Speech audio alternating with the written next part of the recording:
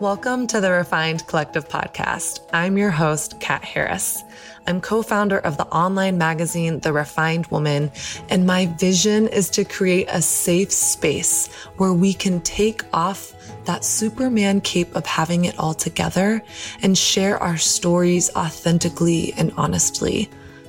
I really believe people are dying for the permission to be vulnerable, to just go there. But it takes someone being willing to go there first. It's my desire to do just that and invite you and others to do the same by removing that shiny mask of perfection and courageously sharing the imperfect journeys of life, spirituality, love, business, and everything in between. Welcome. Hello to another episode of the Refined Collective podcast. I feel like the more and more I record episodes, I'm just getting like weirder and weirder with my intros and the voices I use. But if you really think about it, it just means that I'm getting more comfortable with you and we're becoming better friends. And this is the real me. So you're going to love me for the real me? I sure hope so.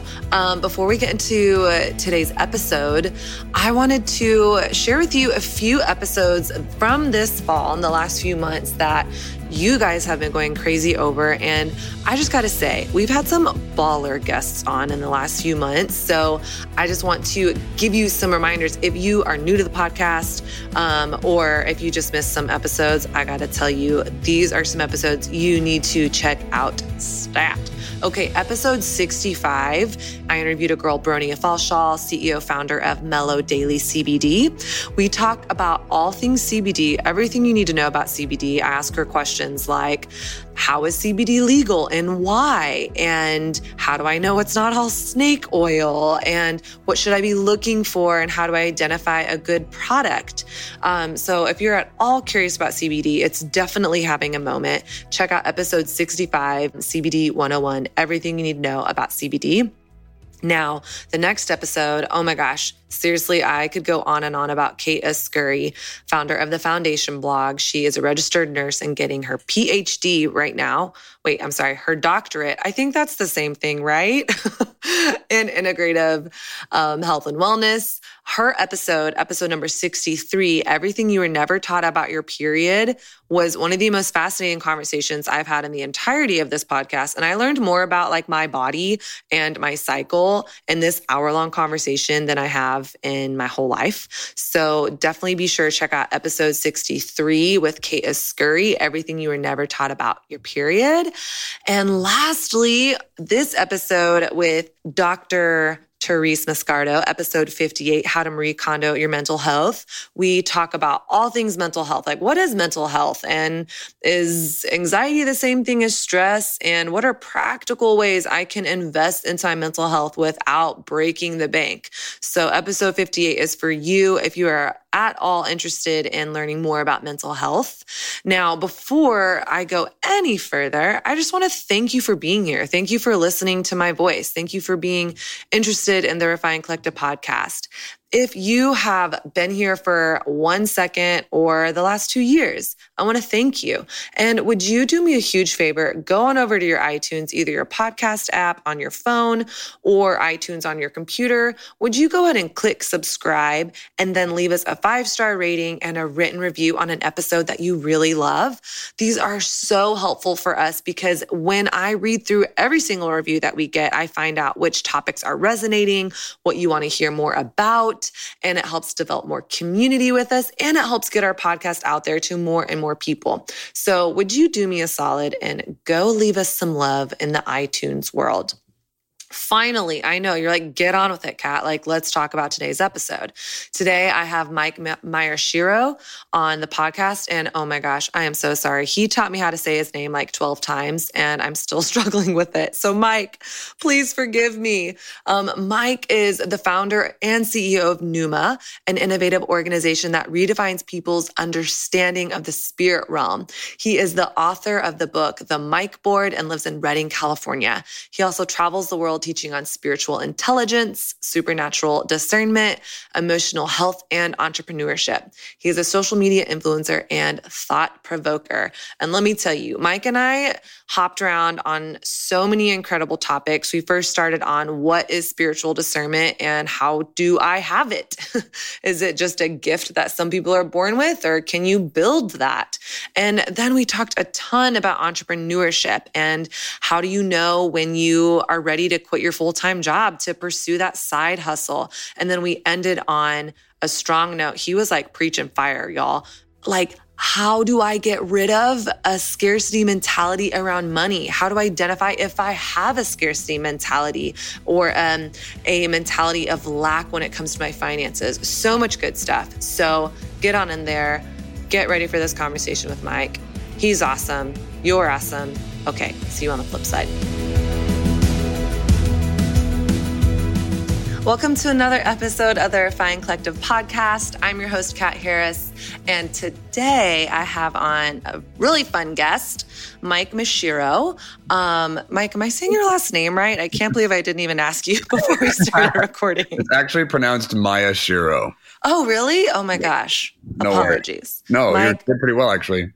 Maya Shiro. Yeah. Welcome to the podcast. Thank you. I'm so happy to have you here. I'm happy to be here. I mean, I feel like I probably sound like a broken record on my podcast because this is typically the story of how I get guests on my podcast. I found you via Carrie Lloyd's Instagram, I believe, and went down a rabbit trail of finding your website. And then I found some podcasts you were on and I was like, oh my gosh, you're amazing. You have such incredible wisdom. Thank you. Let me see if I can get you on my podcast. So that's how it happened. Nice. Yeah, that's a great way to get in there. Carrie's awesome. You know, just a little investigative researching is what I call it.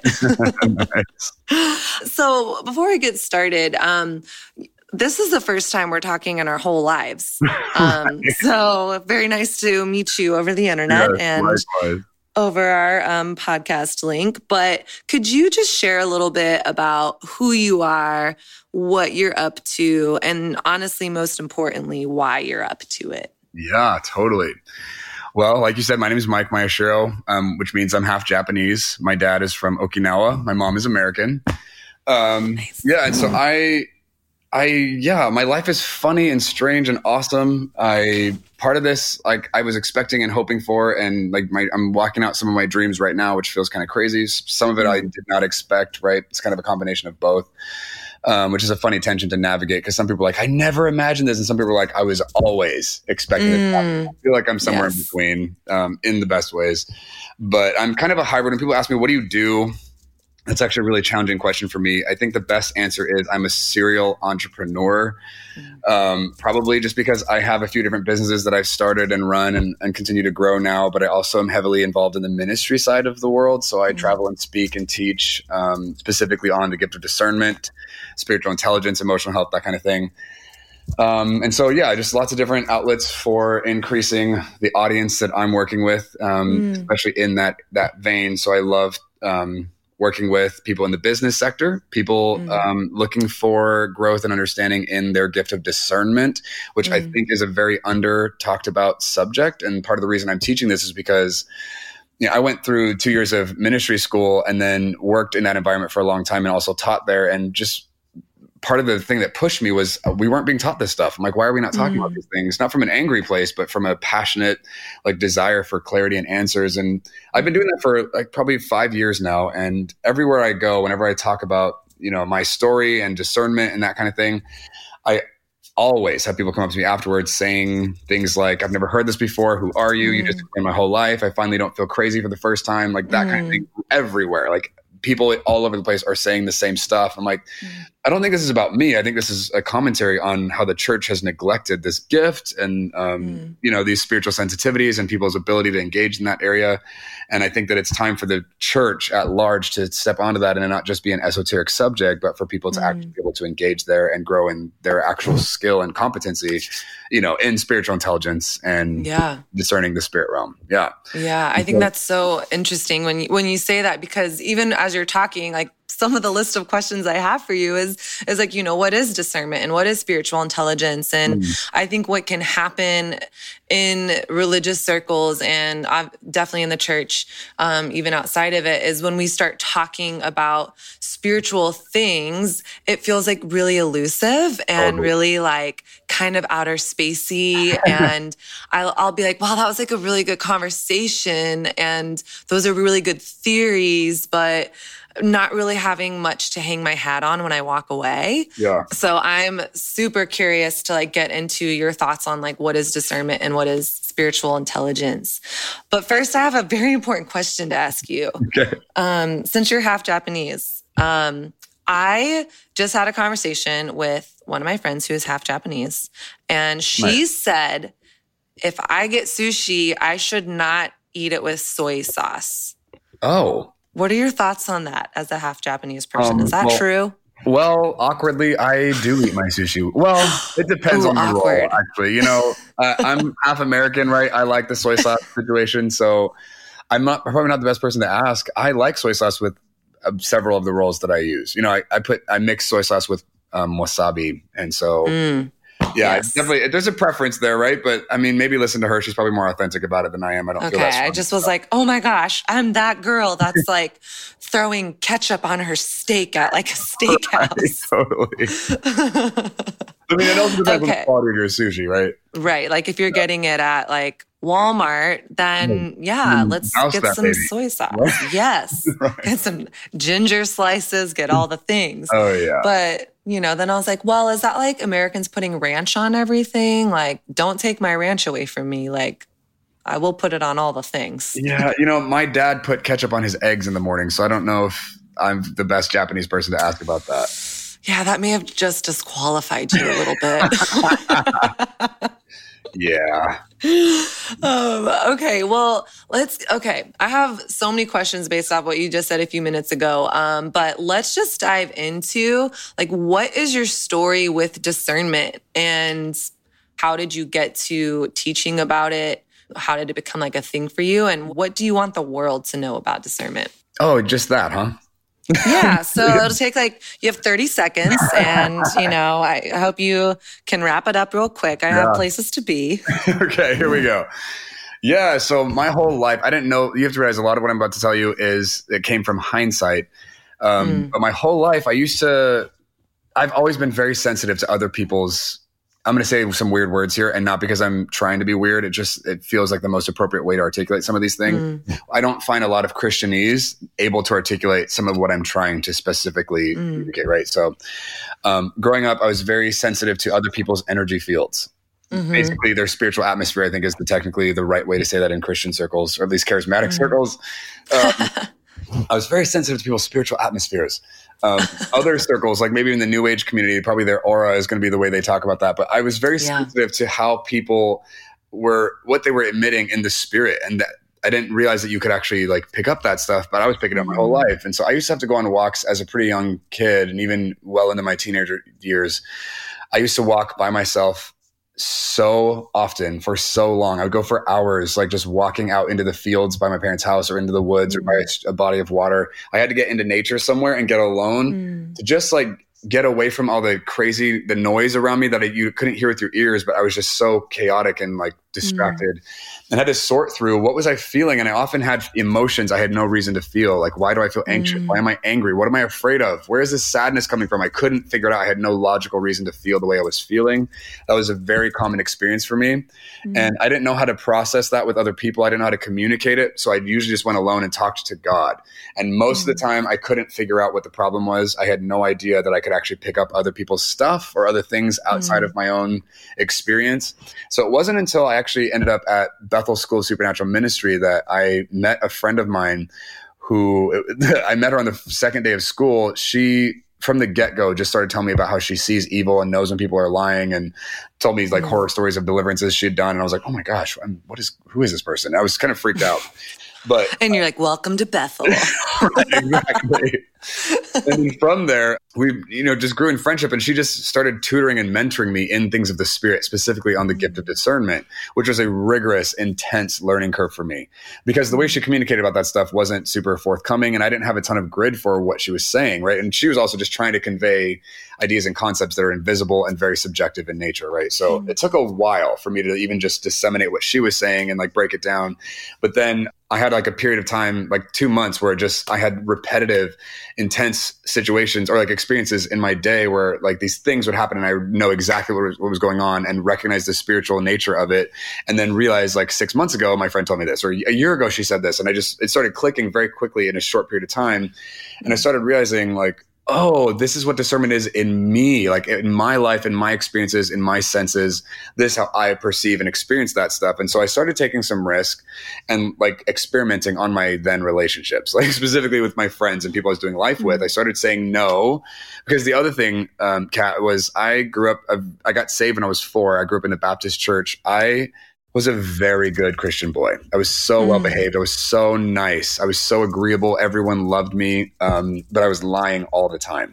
I pretended like I didn't know what was going on with other people, that I wasn't aware of their insecurities. I wasn't aware of their manipulative nature, that they were trying to hide and twist things. They had a hidden agenda, that there was something dark going on behind the scenes in their life. Like I was aware of that stuff. I didn't know how to put it into language, and I usually ignored it. I pretended like it wasn't there, and I just got really good at pretending, and that was normal for me. And so, intimacy became a theory at that point, and I would just take whatever I could get in whatever relationships that would scratch that itch, if you will. But most of my intimacy I experienced in my life was coming from my relationship with the Lord, which I'm so grateful for, but that's not, a holistic approach to life. Like we need other people. So anyway, going through that little experimental phase, I started saying no a lot. Like basically I started opposing the dysfunction in my relationships and like letting people know when they said or did things that I didn't like, or that I didn't agree with, that I didn't love. I started like having a voice there and saying like, hey, that's not awesome for me. I don't agree with that. I don't think that's a great idea, or whatever. Finding language. And thankfully, Danny Silk and Dan Fairley at Bethel were very helpful in giving me some words to use in that part of the conversation. But I was also pairing that with my discernment and like stepping into that space, kind of holding people accountable to things that they weren't necessarily conscious of, but I still felt this strong justice thing that they're still responsible for it. So anyway, in that time, I saw a lot of radical breakthrough for people. I started noticing a pattern where people would say basically the same 3 things to me as soon as I was done pointing something out that was spiritual. They would often say, wow, no one has ever told me this before. Second item is, I know exactly what you're talking about. And the third one is, right now, all these memories are flooding my mind of what you're describing, and I never knew what to do with it. And that was like, everyone was saying that stuff, typically in that order. Sometimes it'd be in a different order, but they would be saying those same things. I'm like, what is going on? And why, I started breaking into this area where I'm like, yeah, no one talks about this. I'd never heard this before either, but people are recognizing the validity, and it's actually connecting to their experiences, and the things I'm picking up are connecting to things that they're actually aware of in their life. And so I was like, okay, I guess I'm not crazy. This is real. And I just continued to step down that road and experiment further and clean up my messes and apologize when I got things wrong or when I came at it with the wrong motive or whatever, so it was a really refining process. Yeah. But from that place, seeing the amount of freedom and breakthrough and the depth of connection that could happen when that stuff is where you're connecting, I was shocked. I was like, this is incredible. I told my friend, I was like, we need to teach people this stuff. Like, people don't know how to talk about these things. They don't understand how to navigate this, and the world needs to know this. And she was like, yeah, I agree. And that was years ago. So I haven't given up on that. And I'm just charging even harder. Oh, sorry. Charging even harder now. Awkward. I don't know how to, let me turn that off. So like one of my life's missions right now is to elevate the spiritual intelligence of the planet. Not because I want to be weird. I don't want to be part of some strange niche, right? Like, I don't think this is fringe content. I think that everyone is experiencing these things, and we just haven't expected us to have competency or awareness of this stuff, let alone accountability. But, when people step into this place and actually start recognizing that they can be known to a greater degree than whatever persona they're putting out there, and there's actually a more objective standard held over all of us because of the Spirit, it's actually a very freeing place. It's very vulnerable, and you don't get to control it, but it's so empowering because it's the way we were meant to live. And I'm going to stop talking because I've said a lot of things. No, I'm tracking. I have all these questions. Okay. So I'm like I'm like I need an example person. So when you are like talking about, you started stepping into this like developing discernment and then like practicing on people. Can you give me like a specific example of like, what does that look like? What is a specific scenario of like you having a conversation with someone? Why did you have it? And what was it about? Yeah, totally. A really obvious example that comes to mind right away, and I could tell you so many examples. This one's nice and obvious and weird. I was taking a college class at a local community college here in Reading, and a buddy of mine that I'd met through that class, we had mutual friends. So we were both just getting to know each other. We had a class together. So we sat next to each other. We're still kind of getting to know each other, had mutual respect for each other, whatever. This guy was anointed, for lack of a better term. He had charisma. He was a leader. People naturally wanted to follow him. And I could feel that thing compelling me to want to submit to the authority in his life and want to follow him. And I was aware of it, and I had a choice. I could either be offended and oppose that thing, or I could submit to it and allow it to take me down a path that I didn't know where it was going to go, but that I would be subject to him. And I was like, you know what? I want that. I could feel the nature of it. It's good. It's from the Lord. So I submitted to him in that place. I didn't say this out loud. He doesn't know that was happening. It was just, on my end. But anyway, fast forward. One day in class, this kid 4 rows down from us said something out loud in the room, and the kid was carrying rejection and self-hatred. He was so ashamed and just like overcompensated for his lack of like confidence and self-worth. And so he said this thing from that place, and it was kind of jagged and it hit the room. And then my buddy next to me responded with, I forget verbatim what he said. I wish I would have just written it down. I didn't know this was going to be such a big moment for me, but he said a comment back to the kid, basically mocking what the kid had just said. And when my buddy did that, I immediately felt this rip in the spirit, if you will. Like there was a tear. I got betrayed by him. I was like, oh, because the nature of the thing he wasn't just being playful. There was a spirit of mockery, like motivating his words, and it like was violating, and it hit me in an intense place because I was already so submitted. I mean, I was already in a like vulnerable posture toward him, right? Which affects how you pick up stuff in the spirit. And then in the second or two later, people around us who heard him busted up laughing. Like a bunch of people in the room laughed at what he said at the expense of the kid. And that thing that I felt, that mockery thing, dramatically increased in the room in an instant. I was shocked. I immediately shut down emotionally. I was so overwhelmed and like just taken aback. I was just not aware of being conscious of those things while they were happening. I had only ever, done the aftermath work of like trying to pick up the pieces of something I didn't understand what happened. All of a sudden I'm catching it while it's going on. I was like, whoa. And I immediately was like sad and angry and offended and concerned because I knew I was going to have to talk to this guy if I was going to, keep my conscience clear. So after class, I asked if we could chat for a second. We went to the library and I was like, dude, you're an amazing man. You're a leader. Obviously God has anointed you to like lead people. They want to follow you. I can feel that. It's awesome. I respect that about you. Today in class, when that kid said the thing and then you said this and everyone laughed, you remember that? He's like, yeah. I was like, yeah, when that happened, that actually felt awful to me. The thing that was coming from that felt like a spirit of mockery. I'm not trying to be spiritual about this. I'm just telling you what I experienced.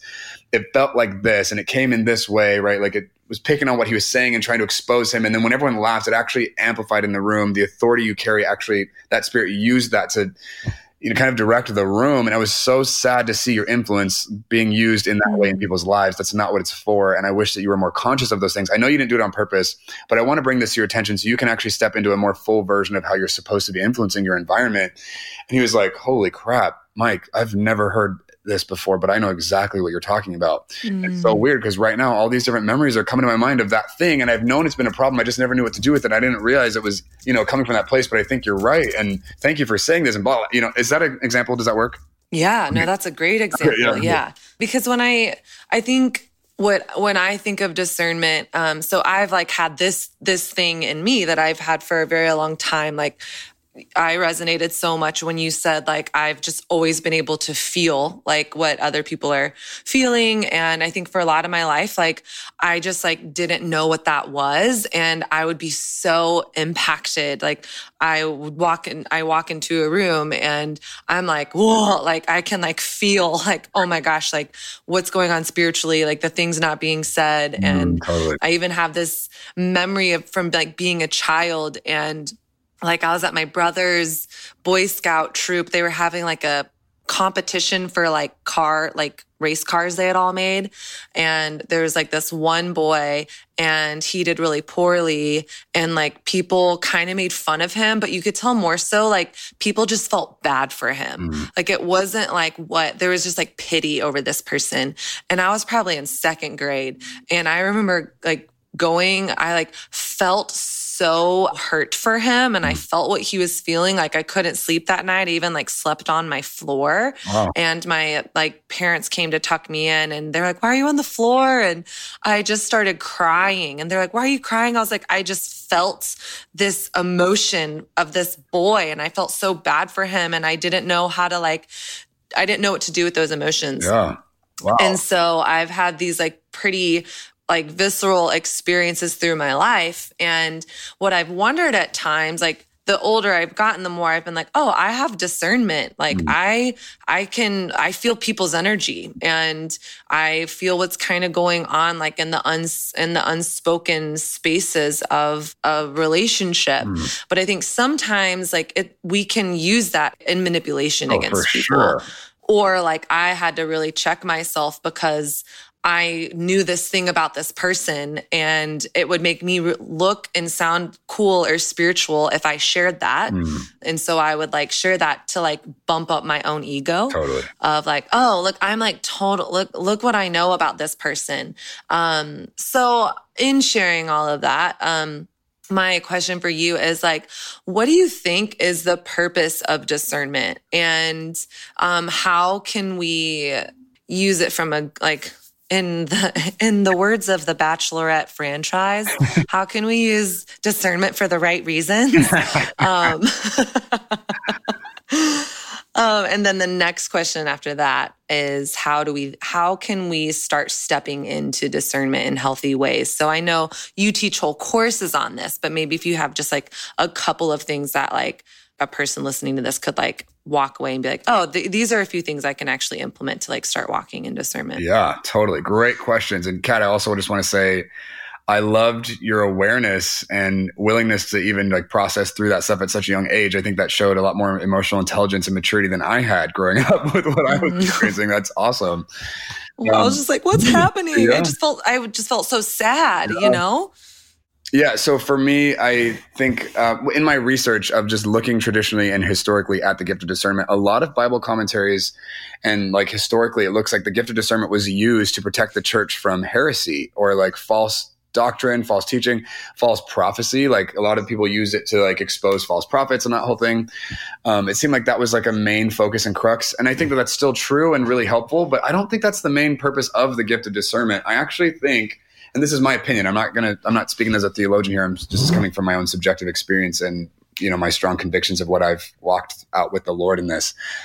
I think some of the most powerful and instrumental ways that discernment is supposed to operate in the church is one, to expose the enemy in the ways that he's participating in someone's individual life, in a circumstance, in a situation, in a conversation, in a relationship, or over a corporate body, whether it's at church or business or wherever. It's not relegated to just the church. Anybody operating in this, you know, under the power of the Holy Spirit can use this gift in any arena. So exposing the hand of the enemy is a huge function that's super helpful. It also helps clarify when the Lord is doing something. Obviously, all believers are supposed to be able to recognize when the Lord's doing stuff, but the gift of discernment does pick up, you know, obviously the Holy Spirit, but also like ministering spirits, specifically angels, right? That gift is pretty sensitive to that stuff and being able to recognize when it's coming from the Lord and his side of everything.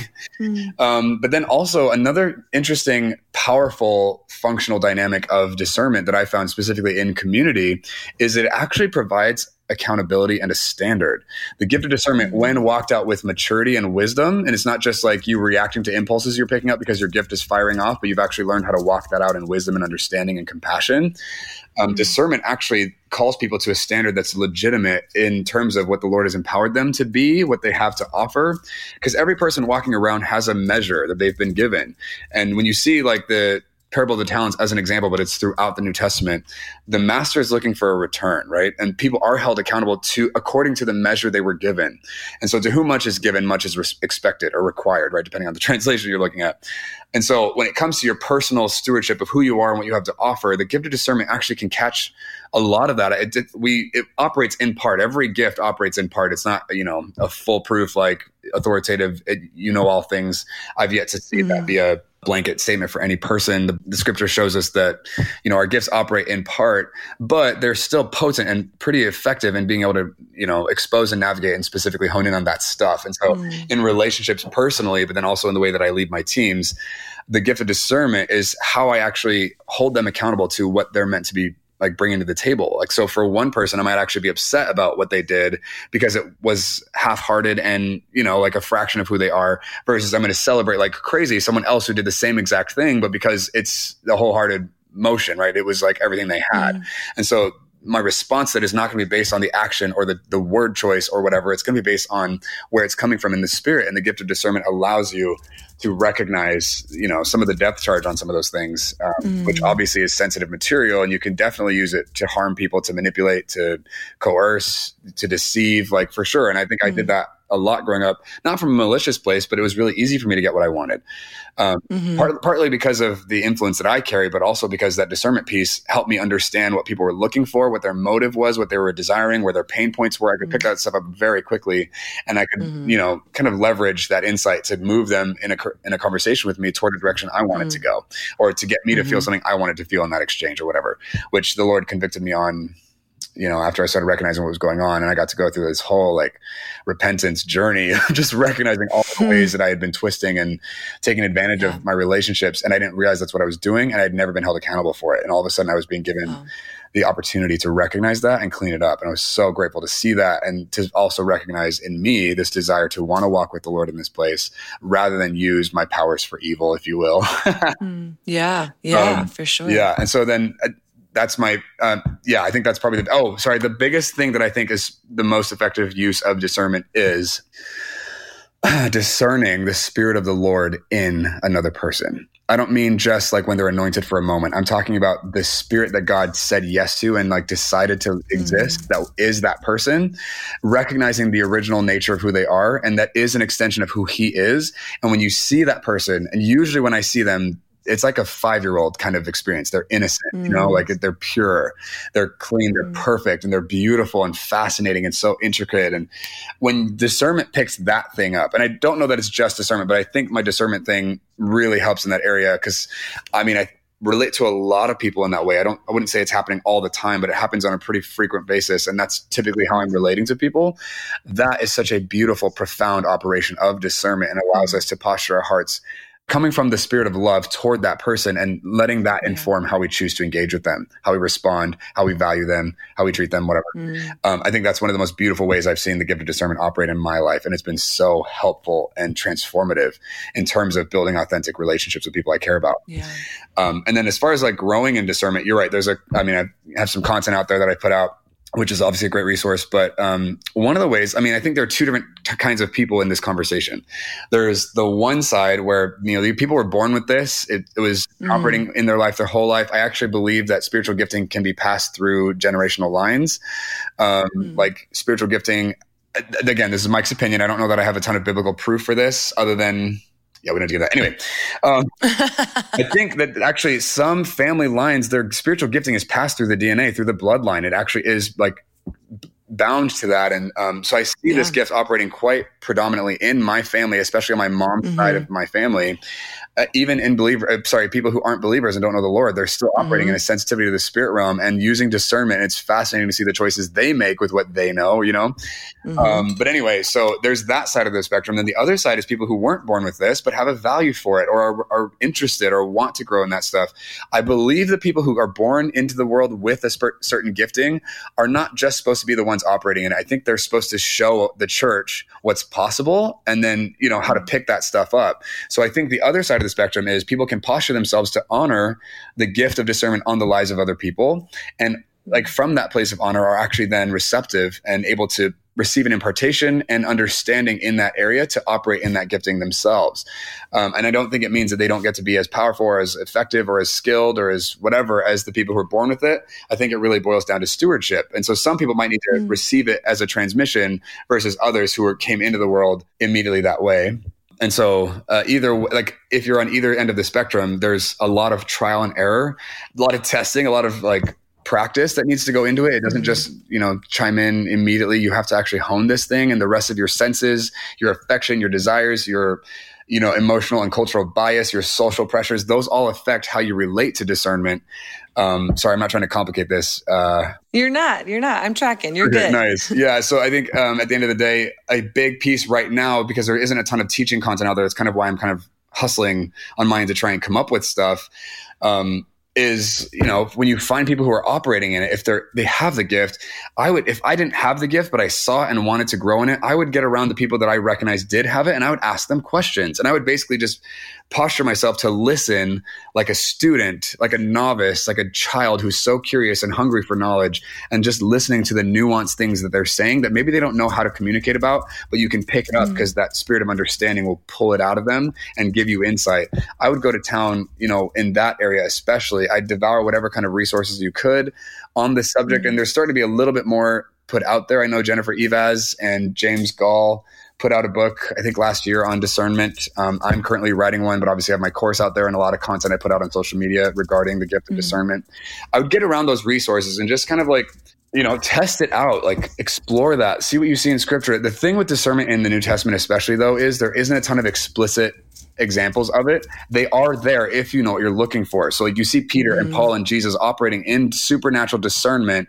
The Bible just doesn't tell you that's what's going on, which to me is like so confusing. I'm like, why don't they tell us this? They just tell us what happened. They don't explain like the operation of the Holy Spirit in that person, right? But the crazy thing is they're doing what we're all capable of doing. Like that's not just for super Christians. That's for people who, are walking with the Holy Spirit. Yeah. And it's almost like, even when you say that, it's like it's implicit, but you're like, okay, so how do I actually get into that? So I'm super excited to link to your course and the Jennifer Evaz book. And I think what you said, like the number one thing, position yourself as a student and be curious, explore, test, like ask questions to people in your life that kind of like, you're like, that person is really wise. Like that, let me ask them questions. So I think that's super helpful. Yeah. Okay. All my single ladies, listen up. Raise your hand if dating as a single woman of faith in today's swipe right, swipe left culture has been a struggle fest. I've experienced it all, from being stuck in the friend zone like it was my job, to my dating life looking like the Sahara Desert, to awkward setups, to heartache, to being ghosted, and pretty much everything in between. But you know what I've discovered? It doesn't have to be this way. Truly. I know you're like, Kat, you don't know me, you don't know my story, and you're right. But I know mine, and I know what it's like to feel hopeless in this area of my life. And I know what it's like to move into my season of singleness and dating with hope and clarity and practical tools and freedom. And over the last few years, I've literally journeyed with thousands of women all over the world and walking into more freedom and purpose in their dating life. So I created a free guide for you to help you jumpstart your dating life and get unstuck. It's called 6 Tips to Activate Your Dating Life. You can grab it for free at bit.ly/TRW dating tips. In this guide, I will teach you the biggest mindset shift that will transform how you show up in your dating life. And then I'm going to show you how to get unstuck in your relationships. I know you want to meet a quality guy, but it's like, how, right? I got you, girl. Then the number one thing you can start doing today that will radically transform your season of singleness. And lastly, the 3 things I wish someone would have told me 10 years ago about dating. This guide is for you if you're a woman of faith that longs for a meaningful relationship but have no idea how to get there. Is that you? Then go ahead and go to bit.ly/TRW dating tips and grab my free guide, 6 Tips to Activate Your Dating Life.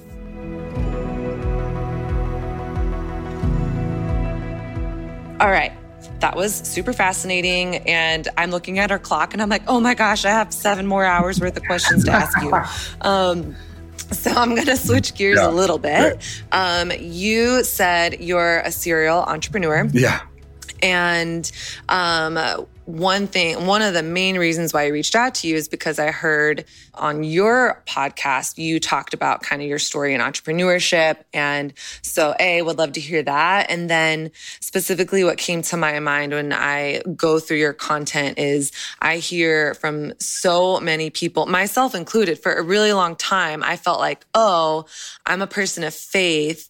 Like, I should not aspire to make a good living or to run my own business as selfish. Like, shouldn't I be doing quote unquote ministry? Or shouldn't I just be giving everything I have to the poor? And so what I've seen, what was in myself, which is why probably I'm able to see it in so many other people, like you spot it, you got it, is this like scarcity mindset with money. Yeah. And so I would love to hear all your thoughts on that, and even just like your process of getting into entrepreneurship. Yeah, totally. Yeah. So the entrepreneur side, yeah, I mean, my whole life I was an entrepreneur. I just didn't know it. You know, it's like, I think it's actually an identity piece. I think it's an intrinsic part of who I am. I didn't realize that until I was 25, but I've always had this driving passion to not have a boss, not because I'm lazy or not because I'm rebellious, but because I wanted to be innovating. I wanted to be like taking ground. I wanted to explore. I wanted to experiment. I wanted to push the envelope. That was something that I can't get rid of. In every season of my life, in every area, I've always been that way. And it's still that. This is still true to this day. So trying to be an employee or a student in the traditional sense of the word has always been somewhat torturous for me. It's been difficult. And I've had to learn discipline and patience and delayed gratification, all that to stay sane in those environments. And I've always been a really good employee or teammate or student or whatever. But always had this unrest. And so I remember I was 25, started doing some research on, especially in social media, which is a funny source to be looking at, but started finding a bunch of people who were doing things I was really intrigued by and inspired by, like other entrepreneurs out there who were building a life that I respected and wanted. They were teaching courses. They were creating their own content. People were buying their books, their CDs, their seminars, they were hosting events, like they were traveling around the world and influencing people. And they were saying things that were outside of the scope of traditional academia and helping people think differently about money and the economy and income and all the things. And I was like, yes, this is so fascinating. And I feel so invited and affirmed and validated. I finally found my people. None of them were around me. They were all in some other country or some other state somewhere doing something amazing. So I just started there and letting my just kind of receiving permission from these people, they're doing it, which means I get to as well. That's possible. That's happening. That's awesome. And then just as that belief continued to grow, I started also reading books, a lot of, different getting your mind right books, whether they're financial books, self-help books, personal development, leadership, business, whatever. I was just devouring different books and started finding some other, successful people around me and having conversations with them. And you have to realize when you start focusing on something and you're affectionately and ardently committed to finding answers in that area, the world responds to that. The spiritual dynamics of that actually shifts, and you start having things come into your life. A lot of the people in the secular world call this the law of attraction, which I don't disagree with. I think that's fine. At the end of the day, there's a law of sowing and reaping going on, right? And the spirit realm is responding to what you are agreeing with in your spirit. And so when you say yes to wealth or possibility or strategy or innovation or something else, you actually start catching the different things that were probably already around you before. You just didn't have eyes to see them. But all of a sudden I started getting flooded with people around me and on social media and online, where I started getting a lot more resources and information and invitations to go down different roads to learn and grow in that area. So I remember I wanted to buy an investment property, and I looked at my income and I was like, and I was getting paid by the hour and I was a full-time employee. And I was like, oh my gosh, if I don't do anything else, it'll take me years to even to be able to build up the capital to just get a loan. I was like, this is crazy. I can't do this. So I remember I went on a walk and I was talking to God and I was like, God, I need to come up with a different form of income. I can't just be an employee. I need something else. I need more. Not out of greed or trying to validate my own existence, but out of a passion to want to build and get there sooner, And so a buddy of mine actually was working next to me at my job and asked me if I would take over overseeing one of the properties in this housing community that he was managing. He was a property manager and had a heart for community living. So I ended up doing that for free and just kind of volunteering in that space just out of passion. Did it so well. He asked me to train all of his other people doing hosting other homes in his community. So I started building a whole structure and how I would design it. Then he asked me to be a business partner. So that became another income stream. And in that time, I also launched a spiritual life coaching practice. I was just on a walk with God. And I was like, if I could do anything, what would I want to do right now to generate more revenue? And it was that. And I'd never seen a spiritual life coaching practice before. I wasn't sure if that was a thing. I called it spirit coaching, Googled it, didn't see much. And I was like, okay, I don't think this is a thing, but I think it's a thing. Because with the discernment thing, I was doing that for years. I was coaching people constantly, trying not to give them the answers, asking insightful questions, but using my sensitivity and discernment to ask specific pointed questions and specifically to push against what I could feel in the spirit wasn't true. So the thing with discernment, or at least the way that I experience it, is I can tell when people are lying. I'm not looking for it. It just kind of truth hits me in a certain way. And when people speak and it doesn't hit me, I'm like, oh, that's not true. I don't know how to, that's really difficult to explain, but I've learned to catch and track it. it. And that has become so insightful and helpful when people are speaking with me. They'll typically tell me things about them, like identity things that aren't based on facts. It's based on what they believe about who they are. And I don't know them at all, but I can feel, according to the spiritual frequency of the thing, like, yeah, that's actually not true. It's not coming from something that exists in the spirit. And so if I push back on that stuff, it's hilarious to watch what happens. They don't get it at first. And then as we continue to dialogue about it, all of a sudden they're kind of unraveling a few minutes later and like realizing for the first time, like, oh, this thing isn't true in my life. And then freedom kind of gets to break through, and it's amazing. So I started coaching people in this area. That became an income stream that grew. And then a couple of years later, I got introduced to a product brokerage franchising option online, and I invested in that as well. And that started to grow. And so I had these 3 different income streams. And then I was starting to travel and speak as well. And people were giving me honorariums for speaking places. And that became another income stream. And I was like, what is happening? And so from these different income streams, my income actually surpassed my full-time salary. And I was like, geez, I'm making more money in my side hustles than I am at my full-time job. I could quit my job and still like be able to live my life, and all of a sudden get 40 hours a week back. That sounds like a massive raise, right? And anybody who has, different things going on, they know that time has a lot more value than money when you get to a certain point, right? And so I was super intrigued by that. And I remember I was on a mission trip to Japan over the summer and was speaking and teaching on discernment especially, and people were so hungry for the kingdom and for answers and for clarity and whatever. And I remember flying back to Reading after that trip and was still an employee, and I was like, I can't go back to being a desk jock. I can't just sit at a desk and work on spreadsheets and emails and, administrating things when there are people in the world who need answers that I have access to. Like, I can't just do a job anymore. So it kind of became this conviction thing. So September 15th, 2016, I quit my job and threw a retirement party, and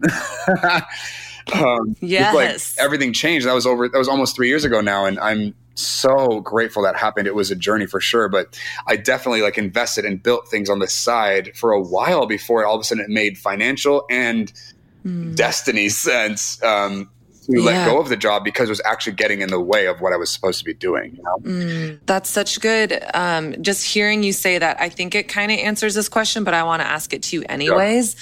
I get asked all the time from women, like, when should I quit my full-time job? Like when and how do I take the side hustle to the main hustle? And that's a struggle that I had when I started my photography business. Is I worked for a guy for 4 years, and then I was like, I got this. I got the contacts. Like, I have the portfolio, and I ended up like, kind of like jump now, fear later.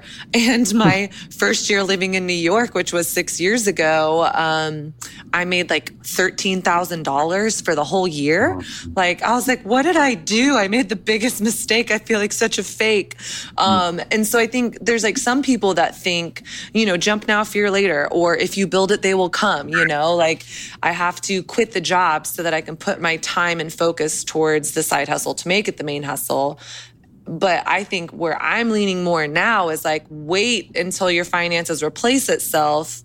And that kind of sounds like that's sort of what you did. What would you say for the person who's like at the full-time job that's like, I have this side hustle. When do I know when to quit it? I love that people are even asking that question. That's awesome, because it takes guts and courage to even consider that. So I'm already applauding the fact that we're even having this conversation. But for me, I think I have a couple different answers to that. One, I think a big part of this is, and Robert Kiyosaki teaches this in Rich Dad Poor Dad, your financial IQ, your financial intelligence is a big factor in the kind of risks you can take, right? And obviously, like branching out on your own, there's a measure of risk there, but you can limit or reduce how much risk you're actually taking by how knowledgeable and educated you are in the respective field that you're trying to build in, right? And so that's one huge way to mitigate risk. And you definitely want to invest in that area. So like, you are the most powerful asset you will ever have access to. So like, personal development is such a huge passion and value of mine, so much so that I've created an entire gamified system for my whole team here in Reading to incentivize them to, develop a specific kind of sleeping schedule, time management, follow through, diligence, discipline, that kind of stuff. Like, it's such a big deal, because you will be in every season of your life, and you will be the one determining what kind of success you get to experience and the way that you partner with God. And so you definitely want to build and invest in who you are, not just emotionally, relationally, spiritually, of course, those things, but also financially, business-wise. You want to grow in your understanding and knowledge base of, how you engage in that arena. Your understanding in that space is going to help reduce the kind of risk you're running into. And then the other piece I would add to that is, a lot of wealthy people, and I was trained this way too, and I love it. I'm not as conservative as some of this might sound, and I hope to get there again, but I'm taking more risk and investing up front right now, which I'm excited about, and I think is actually a good move based on what I know. But one of the things that I recognize in taking the risk for me was, as far as leaving someone else paying my bills and me just being the sole proprietor, right, was, can I bet on me? And I had to logically sit back and like critically think about that. And I was like, if I just like assessed myself from the last like 8 years probably and looked at the choices I'd made and the effect I had on my environment and what I did with everything that was handed to me, and everything that I had done for the last several years grew. I didn't fail. I didn't squander anything. I didn't like poorly manage any of it. I was like, no, I'm actually a really good steward. I'm a totally worthwhile investment. Me taking this risk of leaving my traditional job and doing my own thing, I would bet on this guy. And I wasn't doing that from a delusional place or an arrogant place. There was no ego in it. I was being very, logical and objective as much as I could be. And I was like, no, yeah, I'm a legitimate asset. I'm worth investing in. I think this guy's going to win. So I'm going to bet on him. And so I would kind of have that conversation with yourself, just assessing what the last several years of your choices had looked like. That to me is actually legitimate data you can use to measure how the next, how many years are going to go, specifically with how you manage what's handed to you. But a lot of wealthy people, when it comes to money, are saying like, hey, don't buy the luxury until your assets can pay for them, which I love. You know what I mean? Like, you don't use your income to pay for luxuries. You use your income to invest in things that will generate more income to the point that your money is making money, or you own systems that make money. You want to graduate from trading your time for money and having systems and creating leverage in your life. And when that kind of thing is actually what can pay for stuff, it's not coming out of your own personal income or your savings or whatever, then by all means, buy the thing. But that to me is where you want to like set yourself up for success, is like own systems or processes or investments or whatever that will pay you, versus you having to show up somewhere to spend a certain amount of time or effort in order to generate an income. I'm like, can you coach me? That's so good. I think that's such an incredible question to ask, like, can I bet on me? And from a place of not like arrogance or like, oh, look what I'm doing, but what you're saying, like really being honest with yourself. And so another question I had a few minutes ago, you said the law of attraction and the law of sowing and reaping. And you said, when you say yes to wealth, you start having the eyes to see it. I totally agree with that. And I feel like it sounds really woo-woo. And I don't know, like for me, I'm like, okay, my worldview is I believe that like Jesus is God and that the Bible is true. And so that I always want that to be the source of like, okay, why is this thing true? And with this stuff, I've just kind of been like, okay, how do we make this not woo-woo? Because my experience has been that is very true. So for example, ever since I was a little kid, and I don't know where I got this number, I was like, if I ever make $100,000, I will be successful. That is like what the epitome of success is to make $100,000. And a couple years ago, my business hit 6 figures. Nice. And then like, for some reason, it was like, I couldn't bypass that barrier. I was like, why am I like, I feel like I was growing. And then I hit this barrier and it's not changing. And it was one of my friends, and she's very like woo woo. And she's like, well, like how much money did you tell yourself you wanted to make? And I was like, well, $100,000 is always my dream. And she was like, okay, so you made an agreement with yourself about what success meant, and you got that. And so that's where you're stopped at. So now you need to reimagine, what does success look like for you? And what is the lifestyle? What's the wealth that you want? And she challenged me like, your starting point should be $250,000 a year. And I was like, well, that's crazy. Like, who needs that type of money? And she was like, no, really sit with it. Like, you're creating your reality. Yeah. And I was like, okay. So then I started looking at other areas of my life. And this is not like super linear because I started doing this other work before then. But most of my life, I was like, guys only view me as friends. Like, I'm always the friend. Like, I'm the friend of the girl that all the guys like. And I got to this place in my life where I realized that's a story that I'm telling myself. And every room I walk into, I have those glasses on. And so everything that happened becomes ammunition for my story. And so I was creating this like self-fulfilling prophecy of like only attracting men that wanted to be friends with me. And so I've worked really hard to shift that narrative in my life. But like, I feel like I'm externally processing with you. But my question is like, so what is the biblical basis for this stuff? Like, this has been true for my experience, like when we say yes to things. And I don't know if that's like what it means to take our thoughts captive, but what do you think about that? Totally. Yeah, for sure. Taking your thoughts captive, a big part of this and super important. And it's funny because like in a lot of ways in this conversation, when it comes to wealth and success and business and that kind of thing, the world has a lot better handle on how to partner with the laws and principles that God put into place in this world than the church does, which is so awkward and frustrating for me. And that's embarrassing. I'm like, what? Because there's so much religion and false belief specifically around money, right? We have the verse, the love of money is the root of all evil. And people think that money is the root of all evil. And that's actually not what Jesus said and not what he meant. And we've got a lot of like poverty mentality in the church. It's really interesting. What was it like? Okay, I'm going to give you a really ugly, very quick, brief, like crude rundown of some history when it comes to like the church and their ideas and relationship with money and wealth, especially back in the day when, like in feudal times, even I don't even want to speak geographical locations, but just in the history of our like the civilized world. There was a point where the like wealth was only reserved for, royalty and nobility and, people who were born in a certain class or whatever. And then somewhere along the way, religion like then started like selling penance, right? And people started buying whatever those things were called, like rights and whatever else to like, assuage their guilt and get rid of their shame and, make amends with God.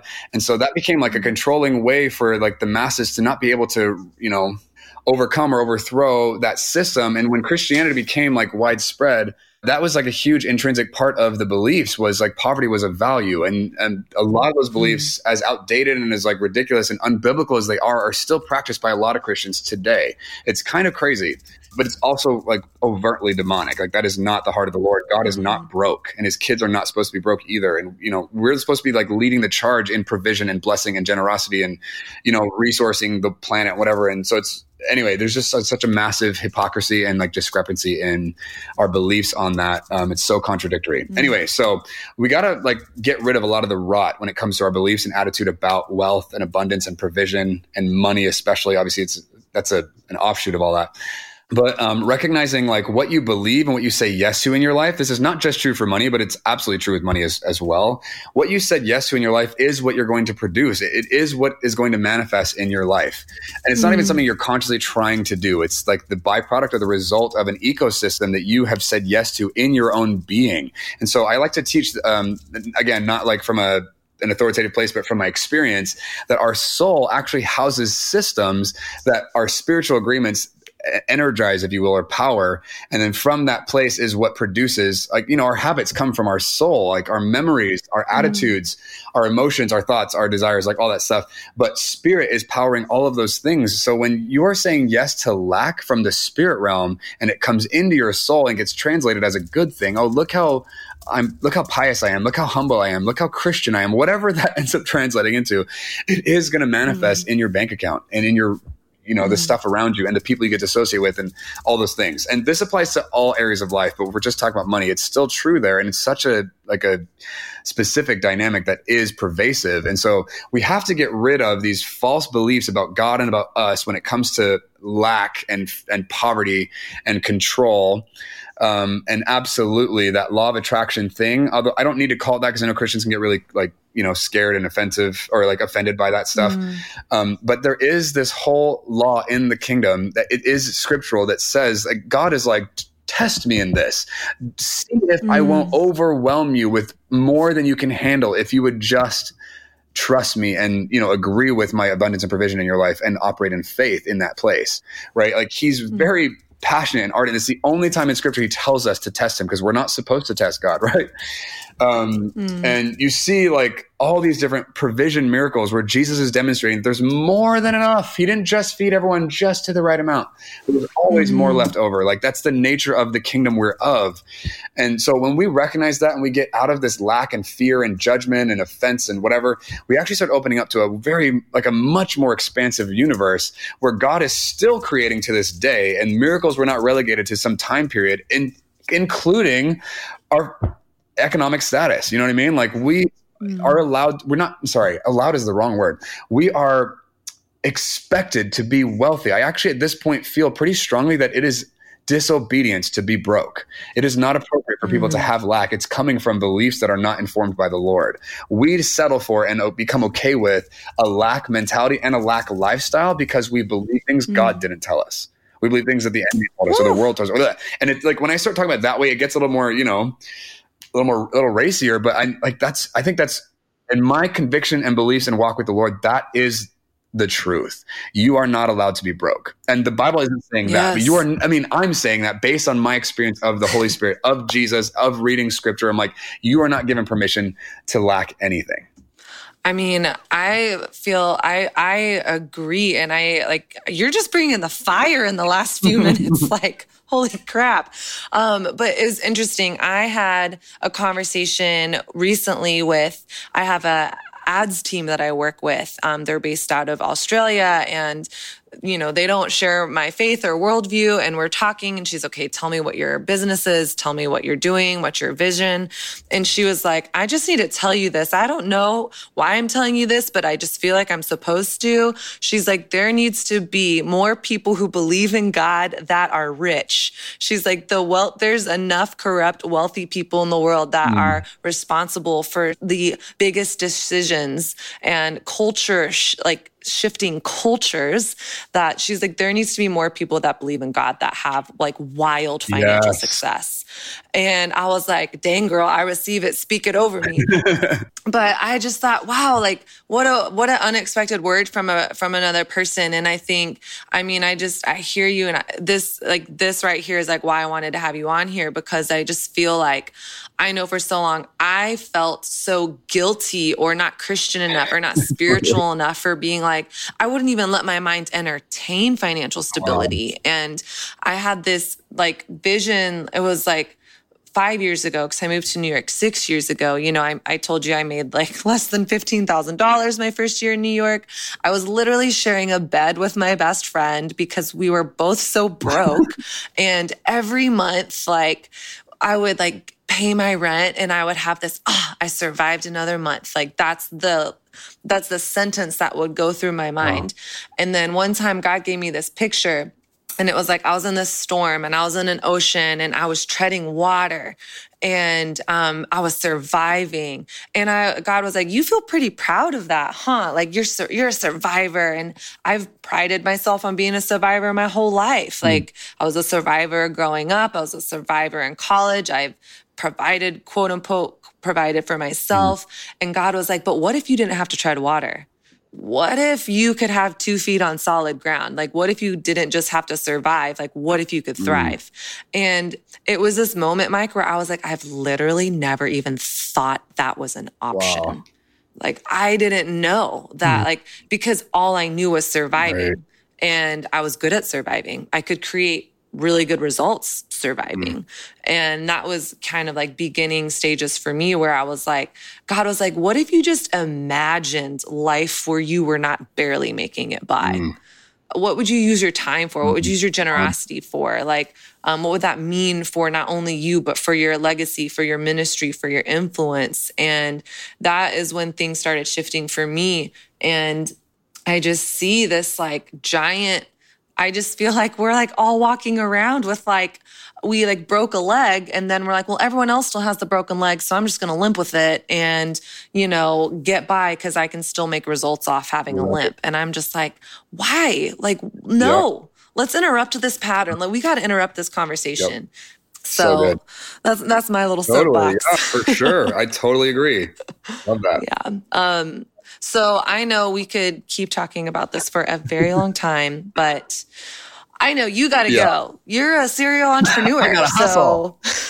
So just kind of wrapping up, you've given us so much incredible resources and insight, and you have a great curriculum. You have great resources. You have like your Numa stuff. Where can people follow along with you and stay in touch and get some more of your goodness? Yeah, thanks. I'd say one of the best places to go is mikemayashiro.com. That's my website. That's like the central place where almost all of my stuff is like compiled. So my courses, my book, my ebooks, my coaching services, my who we are, what Numa is, all that's there. Instagram is probably another great place just in terms of like getting to know me, seeing my regular content.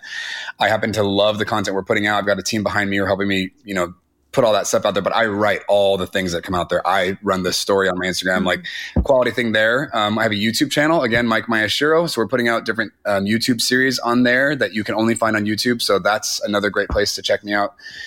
Super fun. And then I also have a podcast. It's called Confessions of a Reformer. And basically it's not just about discernment or money. It's about all the things. I'm basically just kind of opening up the back end of my life and being like, hey, here's what's going on over here. Here's what I think here. Here's what I'm questioning here. Here's what I don't love here. Here's what's amazing. Here's how this happened.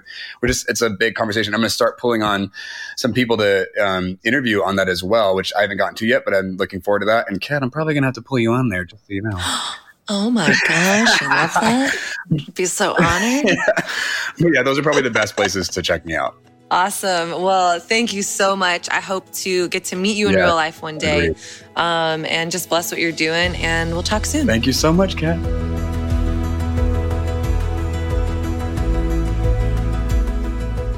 Hey, thank you so much for listening to this episode of the Refined Collective podcast.